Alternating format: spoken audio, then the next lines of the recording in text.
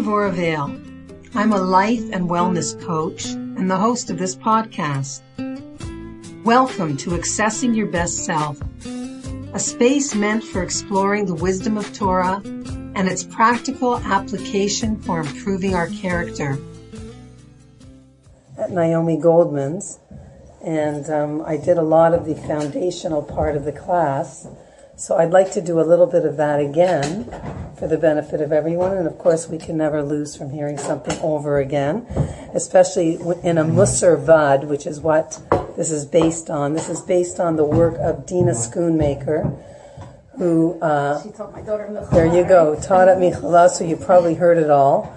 But I discovered her just a few years ago, and I've been teaching a lot of her material because I find it very practical and down to earth. And Musar, typically, Musar writings have been written for men. So a lot of them come out feeling very harsh to women, number one. And number two, women, unlike men, have a tendency to beat themselves up much more intensely than men do. And so sometimes, to actually study Musar can put us in a state of depression and despair. And that's not what Musar is supposed to do. The men seem to be able to handle it better because, again, I like to say, if a woman's a few pounds overweight, she looks in the mirror and she says, I got 20 pounds to lose, and a man can be like 40 pounds overweight and look in the mirror and say, I look great. So, it's just the difference between men are from Mars and women are from Venus, right? We're never good enough, we're never slim enough, we're never a good enough mother, a good enough wife, a good enough this, a good enough that, and so we have to be careful. And so what I like about Dina Schoonmaker is she actually selects and chooses things that actually were written for women or that women can sort of take in the proper way that aren't too harsh. So that I found very,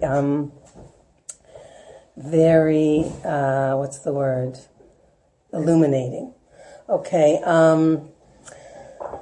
so the subject that first I want to thank Naomi for opening her home to us, and I wanted to let you all know that my husband is really enjoying his stint as the rabbi at Clanton Park Shul. And and we're very grateful to be doing this.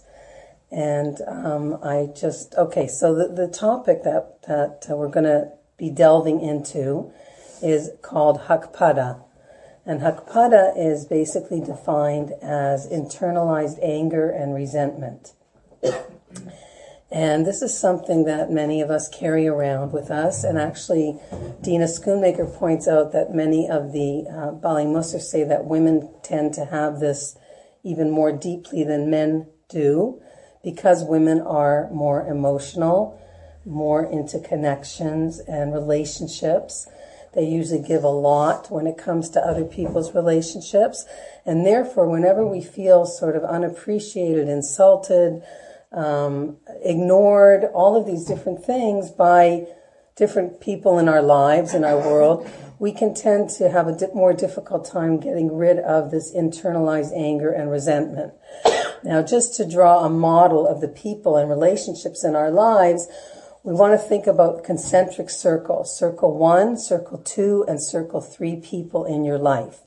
So circle 1 people are the people who you do not choose. These are the people in your close family. Your children, your parents, your relatives. And of course, we think we chose our husbands, but as I like to say, it doesn't take too long after the wedding that we wonder, what was I thinking?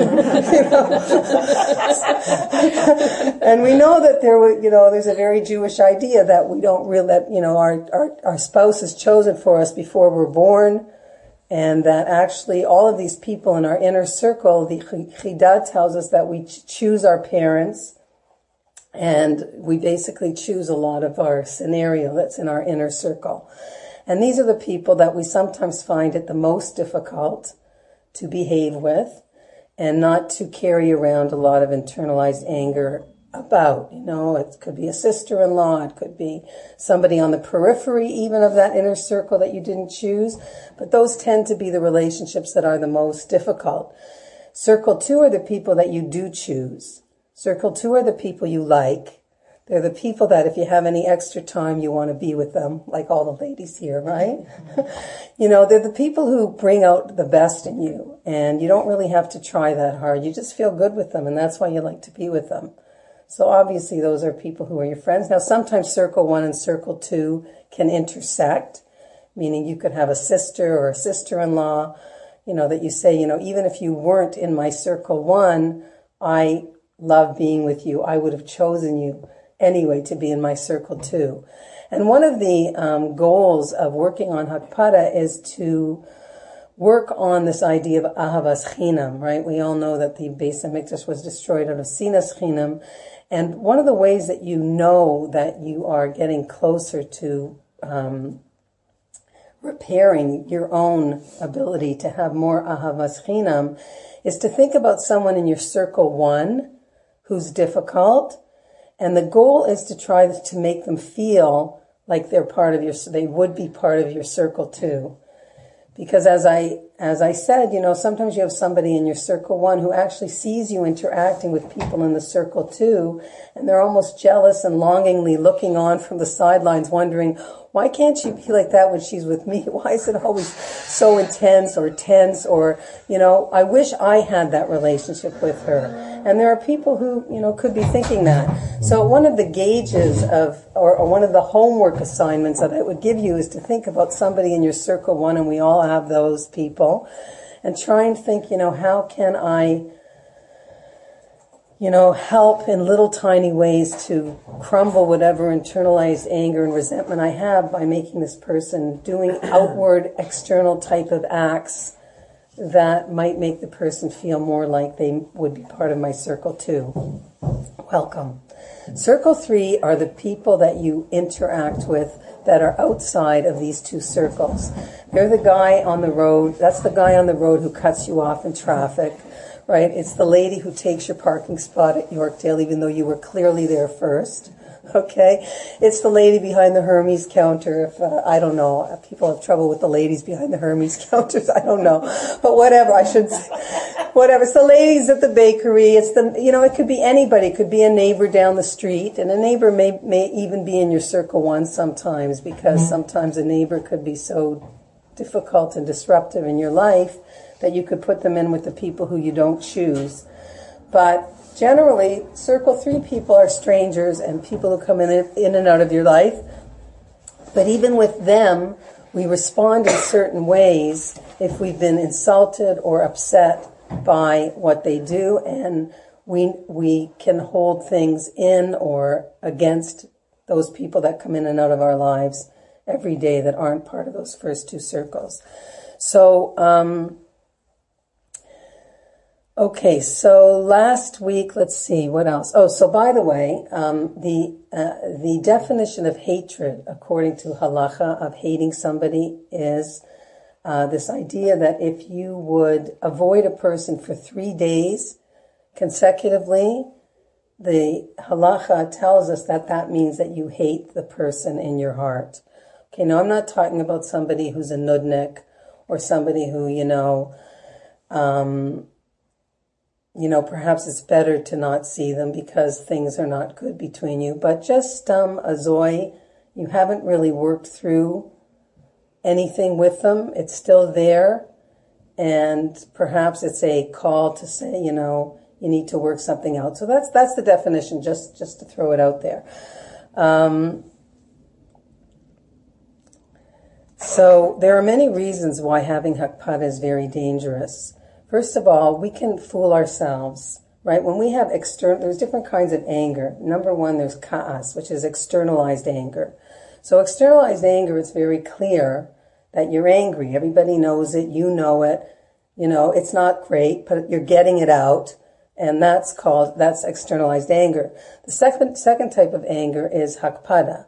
And what is Hakpada in terms of anger? It's really passive-aggressive type of behavior. It's passive-aggressive anger where you feel something in your heart. You don't like the person, but you pretend on the outside that you do. This could be one way that you deal with your Hakpada. And it's very dangerous for a number of reasons. Number 1, you can fool yourself into thinking that you're not really angry. Number 2, you can fool everybody else. Because, what do you mean? I'm the big person. I didn't blow up. I didn't say anything. I didn't do anything. I'm the martyr. I'm the one who took the high road. But the truth is you haven't really worked out anything, and you just sort of decided that you're going to take on this martyrdom type of behavior. Number 3, there's many reasons. I'm not going to go look at it now, but another reason, obviously, is the Jewish writings and the secular writings tell us that anger, this kind of anger that's held in, is toxic, right? It causes medical issues, and emotionally it's draining to have so much negative energy, right? When we're angry at somebody or we've been insulted by somebody, we're involved in that, we can literally wake up in the morning and not even get moda'ani out of our mouths, and that person is already in front of our face, and we're already going over and chewing over exactly what they said and what they did and how could they. And one of the biggest reasons that we have to work on Hakpada is because we have a tremendous number of mitzvahs that basically tell us that we're not allowed to have Hakpada. Al tisna achicha bilvavecha. You're not allowed to hate your brother in your heart. B'tzedek tishbot amisecha. You have to judge every person with justice, right? We have lo sikon, lo sitor. Don't bear a grudge. Don't take revenge. And ve'ahavta l'reacha kamocha. That we have to love every person the way we love ourselves. Of course, if we don't love ourselves, that's also a work in itself. The more we can learn to love ourselves, which is not a simple avoda, the more easily it comes to be able to love and forgive other people. But so it's very serious, this concept of working on Hakpada, because again, we're over on so many mitzvahs that are clearly in the Torah that Hashem is commanding us to do. And as we know the saying, if Hashem commanded us to do it, then obviously it must be possible. So let's see if there's anything else I missed. So I want to talk a little bit about Chomer and Surah. So Chomer and Surah are 2 ideas that are very important when you're working on any kind of character development. And Chomer refers to the raw materials that each one of us are born with. For example, some people are just more easily insulted because they were born with a very sensitive nature. Other people, it goes off of them like a water off of a duck's back, is that the expression? Because they just don't take things too seriously, or they don't take it to heart, or they have more self-confidence, or they were born with more self-esteem, or they get over things more quickly. So we all have a certain chomer, a certain raw material that Hashem is the one who gave us.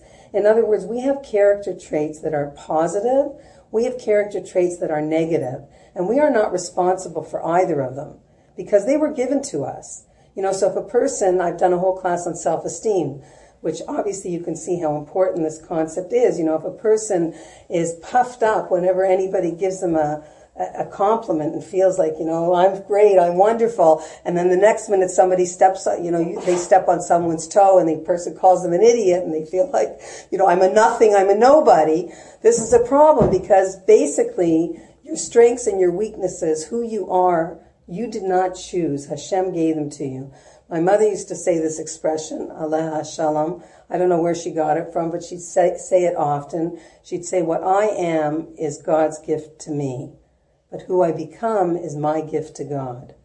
So that's what Surah is. Surah is that Hashem gives us each Chomer, a pekala of strengths and weaknesses. And he says, I want you to take these and I want you to work with them. And I want you to, from the word surah, I want you to form something with this piece of clay and make yourself into something.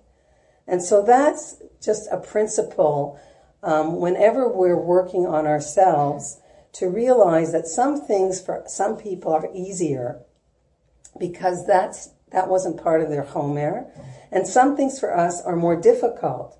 And of course Hashem knows that more than anybody else, because he knows exactly which dosages of these different constellation of traits he gave us.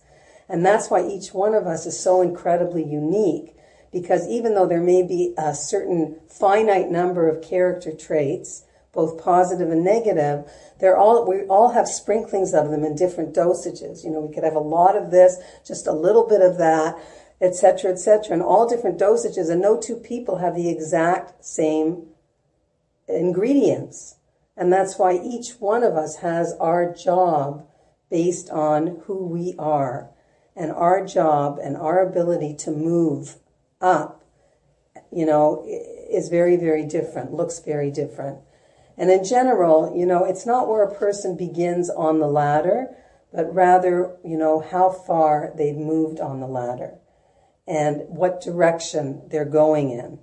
And that is a very important image also to have when it comes to spiritual development and spiritual growth. And it doesn't make any sense to look at the other person's ladder and where they are on it, because we have no idea where they began and what their tests are and what's expected of them.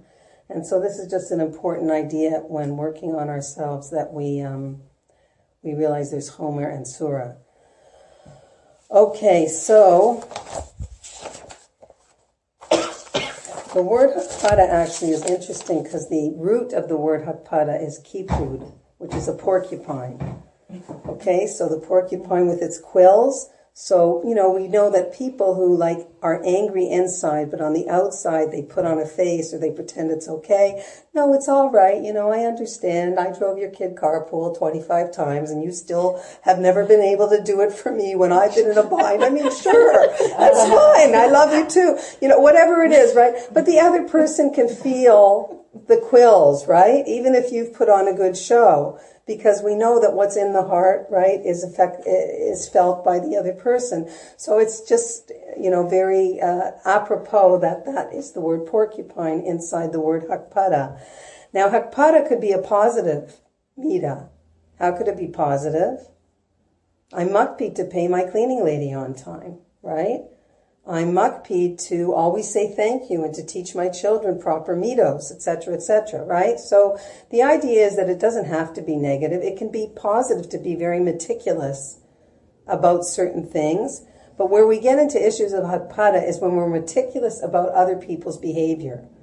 And where we become, overwhelmed by the fact that we can't control other people's behavior. Because, of course, we all know the only person whose behavior we can control, and even then it's not easy, is our own, right?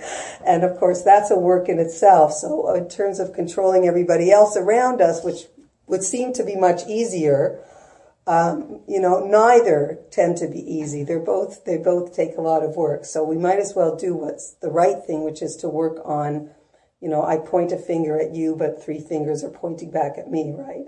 So really, the work all begins here, because once we develop more self-control and self-worth and self-like, the less other people's stuff bothers us. Or we recognize that other people's stuff is just a tool for us to be able to grow and develop ourselves, as painful as it can be. So that's just an important idea. So the Bali Musar say that we have to get rid of Hakpada the way we get rid of Chametz before Pesach. That it is such a negative and toxic midah, and there's no place for it really, that we have to get rid of every crumb of it. And, okay, so, because it poisons the body and the soul. Okay, I want to talk a little bit about, so we all know the Mishnah in Pirkei Avos, Perek Hey Mishnah Yud Daled, that describes 4 different types of temperament. We have the person who's angered easily and pacified easily, the person who's hard to anger and hard to pacify, the person who's difficult to anger and easy to pacify, and the last one is a person who's easy to anger and difficult to pacify. But there's one category that's missing here. And that's the person who never gets angry, because there is no such bird, right? Because, Chazal understood that we all do, but they also tell us that Ezehu Gibor HaKovesh HaSitzro, the one who is able to overcome their anger. Okay, so I want to look just a little bit more closely at the first type of anger that we talked about, which is externalized anger. And that's the letting off steam type of anger. And it's sort of like when you just let it all out and you let it go. The image is it's like letting off a burden. Okay? It's not calculated, it's unbridled, and it's uncontrolled. And a lot of times when we're in a kind of a fight like that, you can picture it with the circle one person, it's like we continue to add on, right? It's like, when are we going to stop already? We can't stop. We just keep adding on. And that's called kitchen sinking. So, you're angry with your spouse. They didn't do something that you asked them to do 100 times. And, you can't take it anymore. And you just start saying, I can't believe you didn't do this. And then, you're never responsible and you never remember and your mother never liked me and blah, blah, blah, blah, blah. And it goes on and on and on. And 5 years ago you didn't do this, and 10 years ago, right? So Dina Schoonmaker actually said that she once saw a cartoon, which I thought was very good for Canadians, where she said that it was a picture of a couple who were doing the garbage or something, putting things in the proper bins. And she says, this environmentally conscious couple is busy recycling the garbage of their relationship. Mm-hmm. Anyway, but it also showed that they were okay. So Rav Wolbe, who I'm sure you've all heard about, he was one of the masters of the Musar movement in this generation, and his son has taken over for him. He says that the opposite of ka'as is savlanut, is patience. And it's very interesting that the word sevel means to endure pain, and the word saval is a porter. So what do they have? Obviously, whenever a Hebrew word shares the same shoresh, it means that they have what to do with each other. So somebody who's enabled to endure pain is like a saval, a porter. A porter is somebody who carries a very heavy piece of furniture. And savlanut, when you tell somebody savlanut, it means that you carry it even when it's hard. Okay? And relationships are all about carrying another person. I just thought it was interesting. The word carrying and caring sound the same, right? You're carrying the person that you care about. And when you care about somebody, you don't mind carrying them. And sometimes they're easy to carry, and sometimes they're more difficult. And when their idiosyncrasies start getting to you, or you've had just too much time together, or whatever it might be, right? All of a sudden they can start to feel very heavy. And so what do we do when a relationship starts to feel heavy, especially somebody in our circle one we tend to do this more with? When we get angry, it's like flipping the relationship off your shoulders. So we can do damage that way because we don't put the person down carefully, so to speak. And that's like a porter. You can imagine a porter carrying a heavy piece of furniture up a skinny set of stairs. I always picture this Arab in Israel, carrying things on their body like a washing machine or something up to the top floor of some tiny... You can imagine if they just said, I've had it. I don't want to carry this anymore. And they just flip the washing machine off of their head or whatever they're carrying it on, and it bangs, all the way down to the bottom of the apartment building. So that's kind of what it looks like when we decide, I can't carry this relationship anymore. I'm just going to flip it off, and that's what aggressive communication looks like. Okay, passive communication that we already talked about a little bit is very confusing because it's characterized by an unwillingness to honestly share thoughts, feelings, and desires.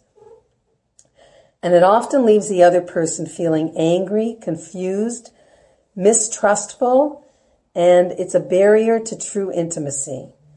And like we said earlier, hakpara, internalized anger, is very confusing to others because your insides and your outside don't match. Okay, and I'm talking with people where we have hakpara, but we interact with them in a way where we've never dealt with the issue, and so we pretend. And that can be sometimes a helpful way to, mend something, but if it's not mending anything and you're not moving anywhere with it, then it can be very toxic. Again, it's the type that we want to get rid of. So you're smiling on the outside and maybe even feeling pure very on the inside, but you have a lot of internalized anger. And it's actually interesting that in the Torah, Yosef's brothers were actually praised for not being two-faced, right? It says, Rashi tells us that they hated Yosef and they acted like they hated Yosef. They didn't pretend that they really liked him and then do this dastardly deed. So, and it's interesting that they're actually praised for the fact that they were the same on the inside and out, that their behavior matched, as much as obviously things would have turned out differently if they had gotten to a place where they understood that Yosef wasn't as much of a threat as they thought. But anyway,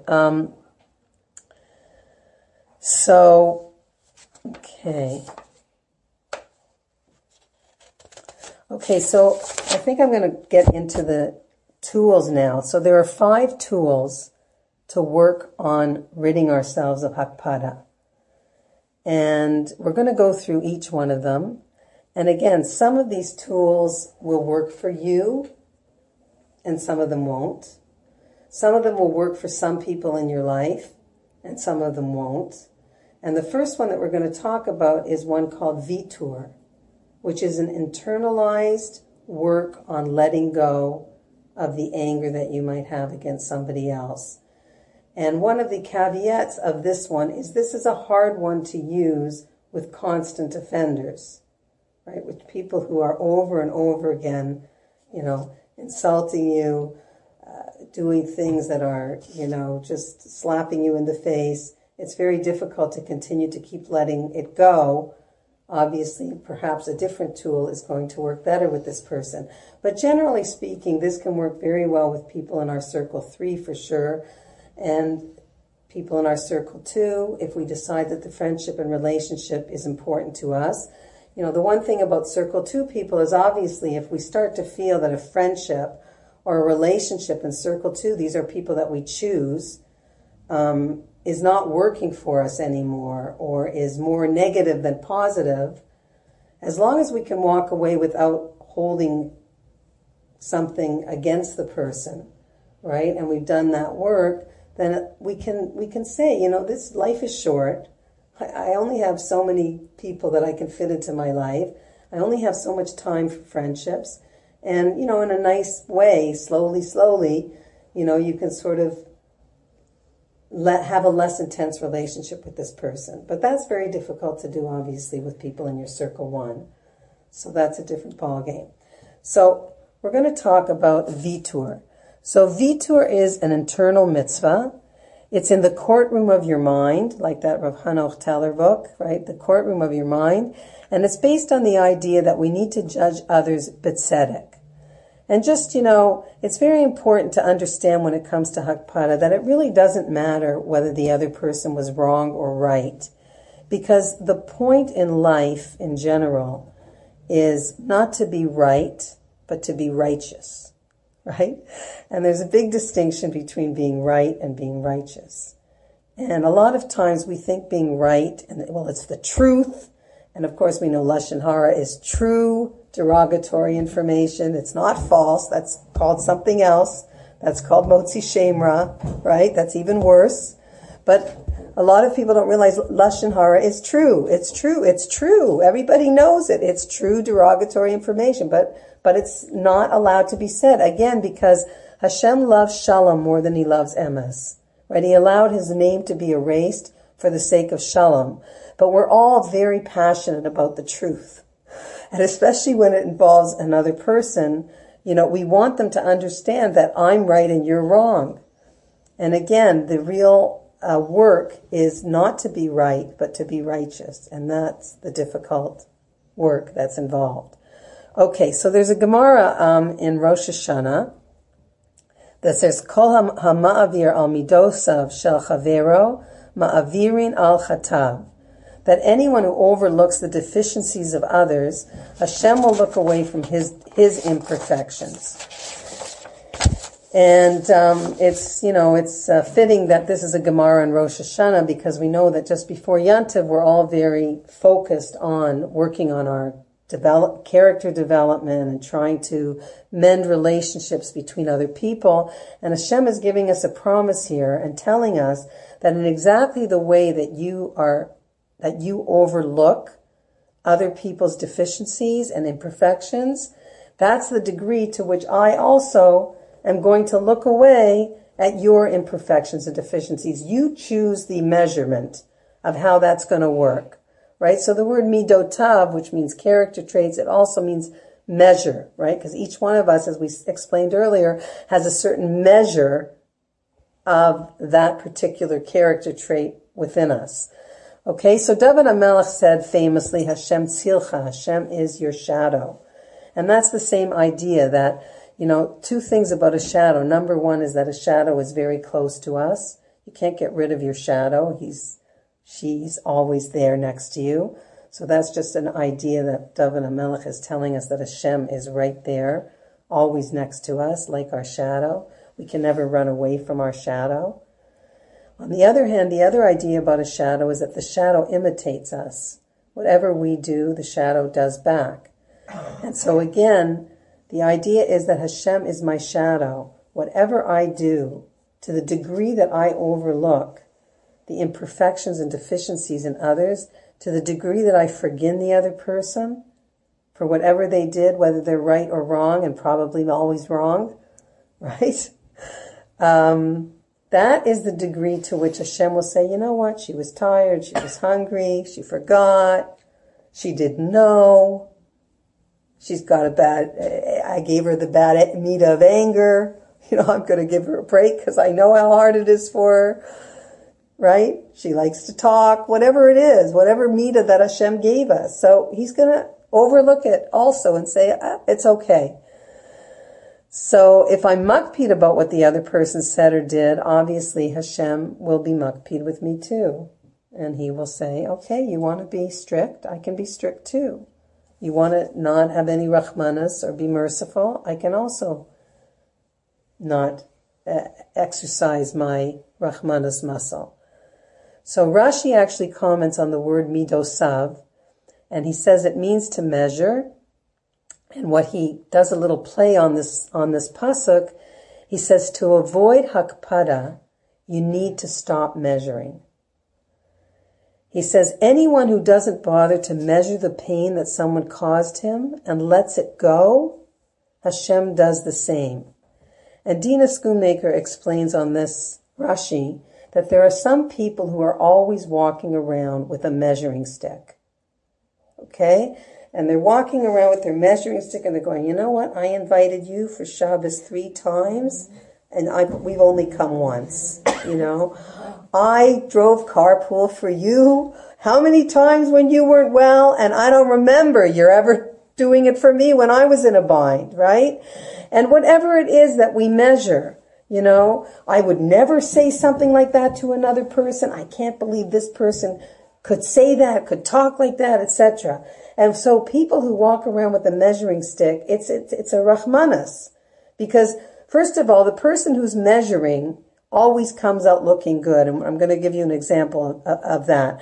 There's, I visited you when you were sick. You didn't even call me. I bail you out when you're in trouble.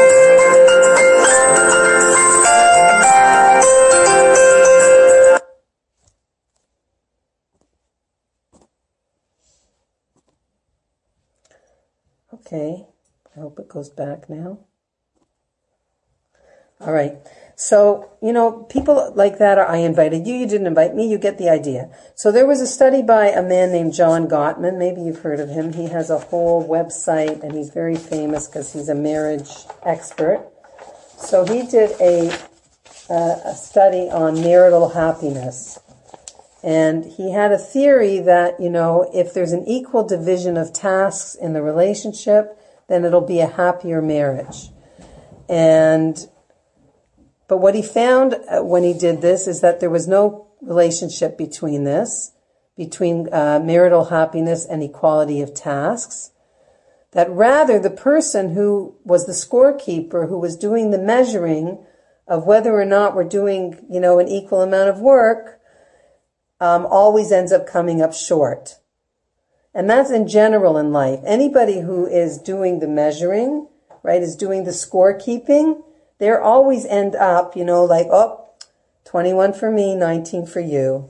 Like you didn't make it, you didn't do it enough. I'm keeping score and I know. So that is part of the problem with being somebody who measures. The scorekeeper always is tipping the score in his favor. And, he's always going to end up coming out smelling like roses and the other guy just didn't quite make it. And a second idea is obviously that a relationship that is tit for tat is not a loving relationship. It's a business relationship. So any kind of relationships that we have in, circle 1 or circle 2, when we start doing this tit for tat kind of, I did this for you, you didn't do that for me, we're going to fail. We're bound to be upset and unhappy with the relationship. But again, relationships are not business partnerships. It doesn't mean that, each side is going to give equally and that it's a completely balanced relationship. So again, the way to overcome Hakpada is to drop the measuring stick and walk away.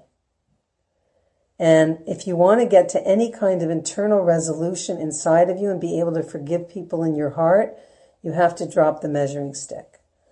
Okay, so I spoke already about Chomer and Surah, and one of the ways that it comes into this part of what I'm speaking about is that one of the ways that can help us to drop the measuring stick and walk away is to realize that not anybody is the same as we are. And things that might be easy for us are not easy for another person. You might have grown up in a home where Hachnasas Orchim was second nature to your parents, and there were always people coming and going, and your mother was so relaxed that it didn't matter how many guests were coming second, at the last second, sure, all set for a few more people, big deal, right? Or you could have grown up in a home where, your mother was a nervous wreck if she knew she was going to have guests in 3 months from that day. And everybody was walking on eggshells and it was crazy. And then you have such a negative, sense, a negative, connection to that mitzvah. That, if you manage to have a few guests every so often, it's a big deal for you. And, you might be looking at this person saying, I don't understand. I have you all the time, whatever it is. The point is, again, that we have to be very careful because our Chomer and Surah and where we've gotten with it are all, very, very unique. We're wired differently. And just like in the Beis Hamikdash, people brought according to their ability, right? The wealthy were expected to bring more. It's too early in the morning. I need a drink. To bring more korbanos and more fitting to their level of just anything. Maybe it's just a drink of water even. And obviously the poor people were expected to bring what they could bring, but certainly you weren't looking at other people's baskets because you understood that this is what I can bring and this is all Hashem expects me to bring. So again, when it comes to relationships with other people, we have to realize that they are not me, and what is easy for me may be very, very difficult for them. And again, I hope that people are judging me that maybe what they think should be easy for me is difficult for me. Or, sometimes we didn't even know it was difficult for us until we realize that we're just never going to be that other person who's able to do what it is that they do. I'm never going to be Henny Machlis, Aleh Shalom. I lived right around the corner from her. I am actually in her book, the book about her, because she used to use my ovens before, 5 minutes before Shabbos was coming, to put her challahs in. And I could spend my whole life saying, why can't I be Henny Machlis? What's wrong with me, But obviously everybody has his limits and things that come more naturally and less naturally. Baruch atah Adonai Eloheinu melech haolam she'akol nהיה bidvaro. Amen. Okay, how are we doing with time? I'm bad about that. 10 after 10. 10 after 10. Okay, so we still have quite a bit of time. Any questions, any concerns, any things that you're thinking about? Yes. I find sometimes it's helpful to look at someone, like in a relationship, what you're saying, that they just don't have the capacity. I'm a teacher, and one of my friends was teaching. She was teaching a grade, and the kids were really difficult. And I said, if a 2-year-old looked at you and said, like, whatever, some sort of insult, you wouldn't take it to heart, because you'd be like, okay, they're 2, like, I'm a grown up, they're being silly. So I said, just look like they don't have the capacity. Pretend you're teaching a bunch of 2-year-olds, even though they were like grade 4, let's say. So it helps you take it less personally. Yeah, that's very good. You're just making me remember, I worked for Zarenu for a while when I first moved to Toronto, and I had this chiddush finally one day. I said, you know what, we all have special needs. I mean, we all have special needs. We all have limitations and deficiencies. We look at people like who are in Zarenu and we say, oh, well, it's so obvious, it's so obvious that they have. But the truth is we may be on a higher level in terms of not externally looking like we have any special needs or deficiencies, that even with our own husbands or our children, sometimes it's helpful to say, the same kind of idea, like, they have a special need in this area, or this is not an area that is developed or evolved. And, I was born this way. Like, it's just not something that's going to change, but that actually is going to come up in a different tool, which, basically tells us that we have to accept that another person is not going to change, and we have to laugh about it as opposed to cry or get angry about it. Just laugh about it in the right way. But we're going to get there. Okay, so the Chafetz Chaim says that there are 5 stages to judging another person favorably, and that every person should find the one that works for you. So the first one is this, that the person did not actually do what I thought he or she did, right? Maybe I heard wrong. Maybe I saw wrong. Maybe I misunderstood. I don't know why, when I was in Israel, I studied with Rebbetzin Weinberg, and we had all these superstar teachers who are all the teachers that are all very, very popular today, but they all got their start at IAT. As a matter of fact, Rabbi Leff once came to Toronto, and he was lecturing in front of a huge group, and he said at the beginning of his lecture, he said, please don't come up to me after the lecture and ask me if I know you. I don't know you. I've taught thousands and thousands of girls, and I've taught at so many different seminaries, and I don't know you, so please don't come up to me. So, of course, Chutz V'Dagmi goes up afterwards, because I just couldn't believe it, right?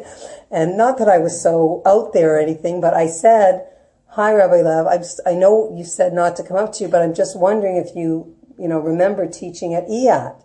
And his eyes lit up, and he got so excited, and he said, of course I remember. He said, that was the first place I ever taught. And then he started rattling off all my friends. It was a small place that he remembered and was asking me about them. So, we had all of the great teachers, and one of them was Rebbetzin Samet. She was our teacher for Shmiras HaLashon. So I always remember just one story she told about, how there's 1 million cats in Israel, and they're always in the garbage bins and everything. So she once told this story, which is kind of creepy, but of some person in the neighborhood who was putting, when they throw out their garbage, instead of getting the garbage right into the bin, like some of it would be left hanging out on the outside of the garbage. And the neighbor would watch this person do this over and over again and think, what is wrong with her? Why can't she just put the whole thing in properly?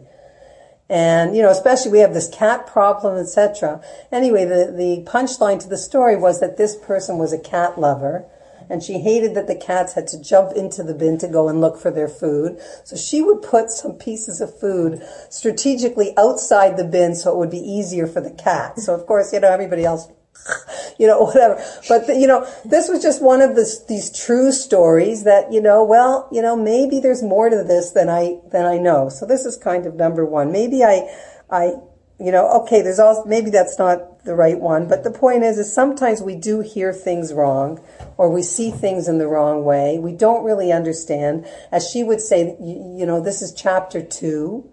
You don't know what happened in chapter 1. You don't know what's going to happen in chapter 3. You're in the middle of the movie.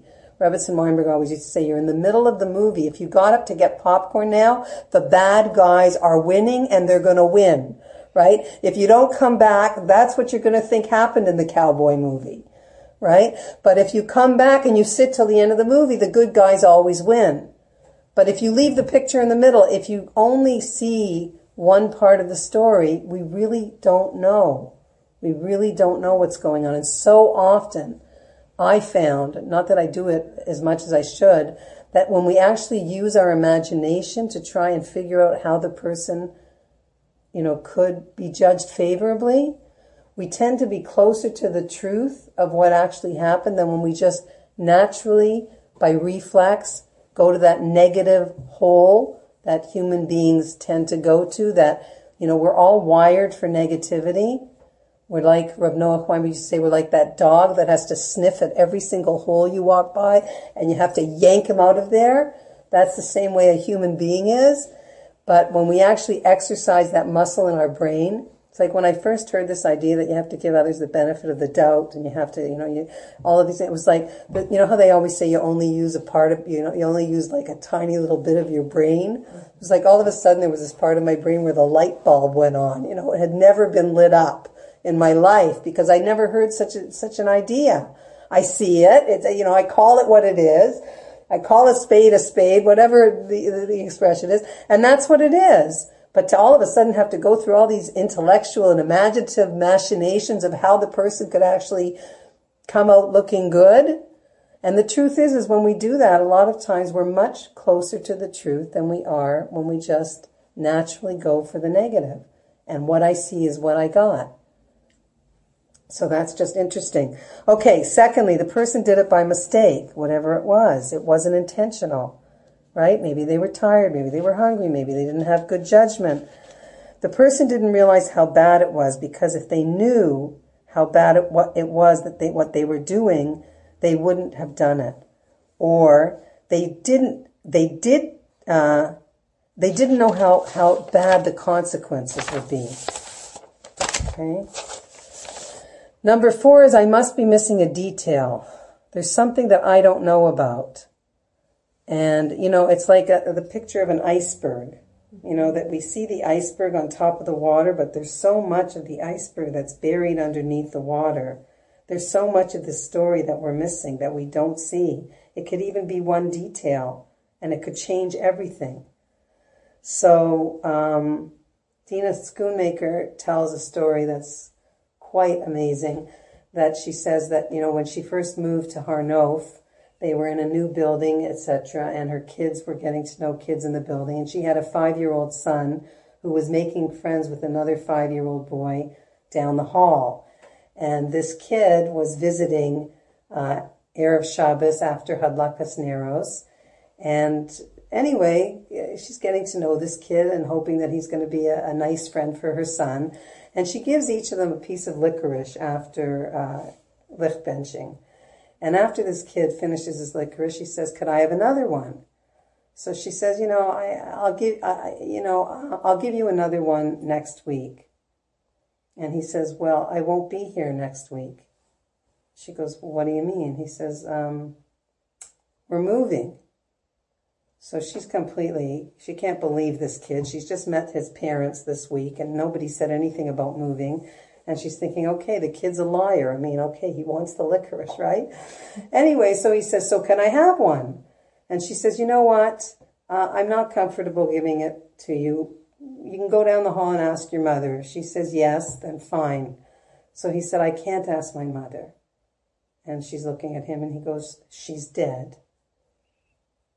So you can imagine now Dina says, not only is he a liar, he's a pathological liar. I mean, it's like, I do not want this kid to be friends with my kid. Okay, this is not good. Anyway, so he says, "So can I have it?" So I think, whatever, she gives him another one. She feels nebuch for this kid. Anyway, it turns out that the following week, she gets like a phone call that they're having a party in the building for this couple who's the kid's parents who are moving to South Africa. And of course she's like, whoa, this kid wasn't lying. It's true, they really are moving. How come I didn't know? What? This must be really, really sudden. And sure enough, they go to the party and she goes up to the mother and she says, your son mentioned it, but I didn't believe him because I thought you never said anything to me. And the woman explains to her, she said, "Well, it happened really suddenly. My husband, who's in academia, got an incredible offer to be, I think it was Australia, maybe South Africa. She said to be, to go on sabbatical to this university, and we couldn't pass up this opportunity. So yeah, it's crazy. We're packing up and we're leaving next week. And Dina says to her, wow, she says, how are you managing? And she said, I'm not, I'm dead. I'm dead. She was South African, right? They like to use that word, I'm dead. Anyway, so the kid wasn't lying on both counts, right? They were moving and their mother was dead.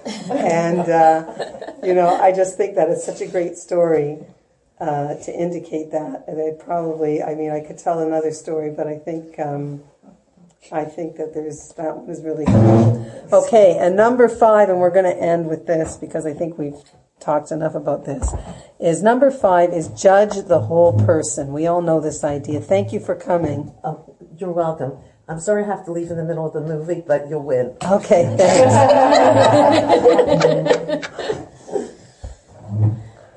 Have a good day. Thank you. It was nice meeting you. Thank you for coming. Same to you. Thank you.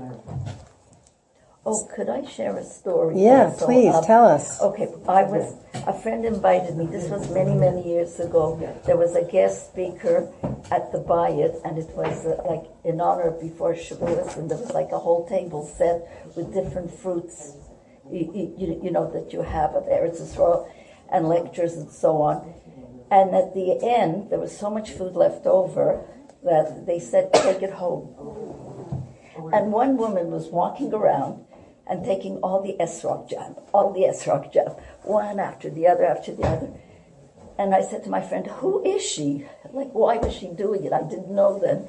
It was Maddie Leventhal. I don't know if you know her. She was a midwife, if you knew her. And she was taking it. It was legit. It wasn't just someone. Right, just Amazon. Very nice, beautiful. Yeah, there's another story somebody tells about being at a checkout line, and her friend is at the next checkout line, and she, trying to get her attention and say hi to her, and for some reason, like she's not connecting with her, and she's looking at her like I don't know you, and then she starts, of course, thinking like, my gosh, like I don't know, maybe I said something or did something, and the relationship's cooled off, and I don't understand why she's being so ignoring me, really. And then what happened is after she checked out, she realized, and that was a story I was going to tell at the end, Sarah Yocheved Rigler likes to say that we can either choose the world of connection or the world of estrangement.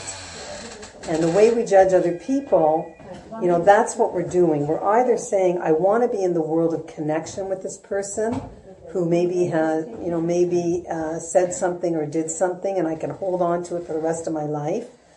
Or I can choose to be in the world of estrangement. It all depends on me. I decide which world I want to live in. And so she decided, I don't want to have all these ideas in my head. I'm going to run after this person in the parking lot and find out, why is she completely snubbing me? Anyway, she runs over to this woman and she says, Leah, what's going on? Hi. And Leah says, oh, you know what? I'm not Leah, I'm her twin sister, Rachel. This happens to me all the time. I'm sorry, right?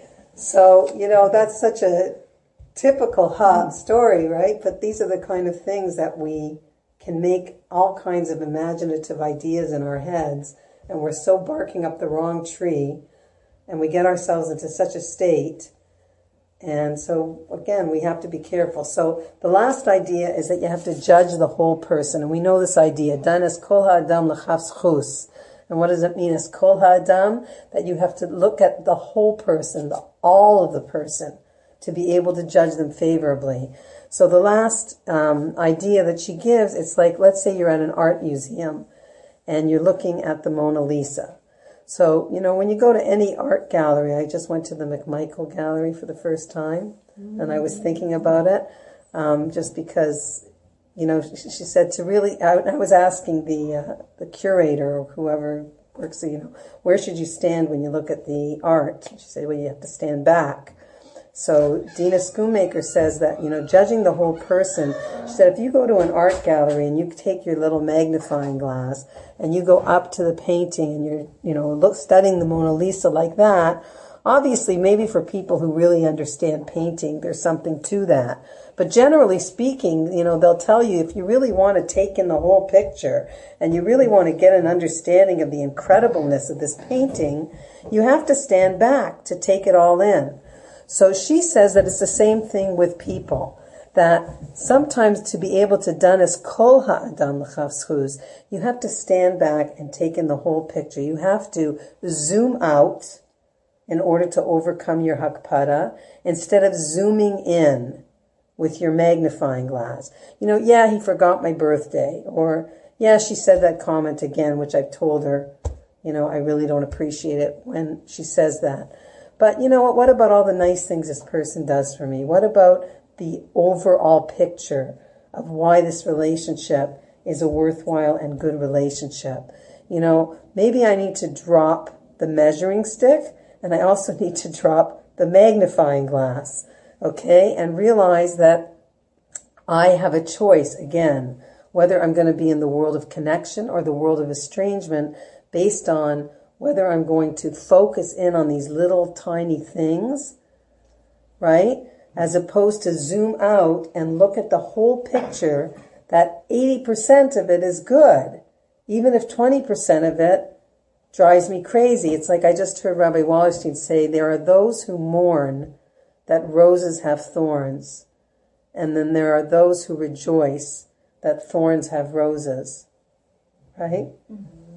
So really that is the choice that we make all the time. And again, just, back to the same idea, we can't control other people, we can only control ourselves. Our thoughts create our reality, and that freedom, true freedom, is self-mastery. So anyway, I think that's enough for today. So we covered this first tool called Vitur, and we're going to continue and explore the other ones. Thank you for coming. Thank you.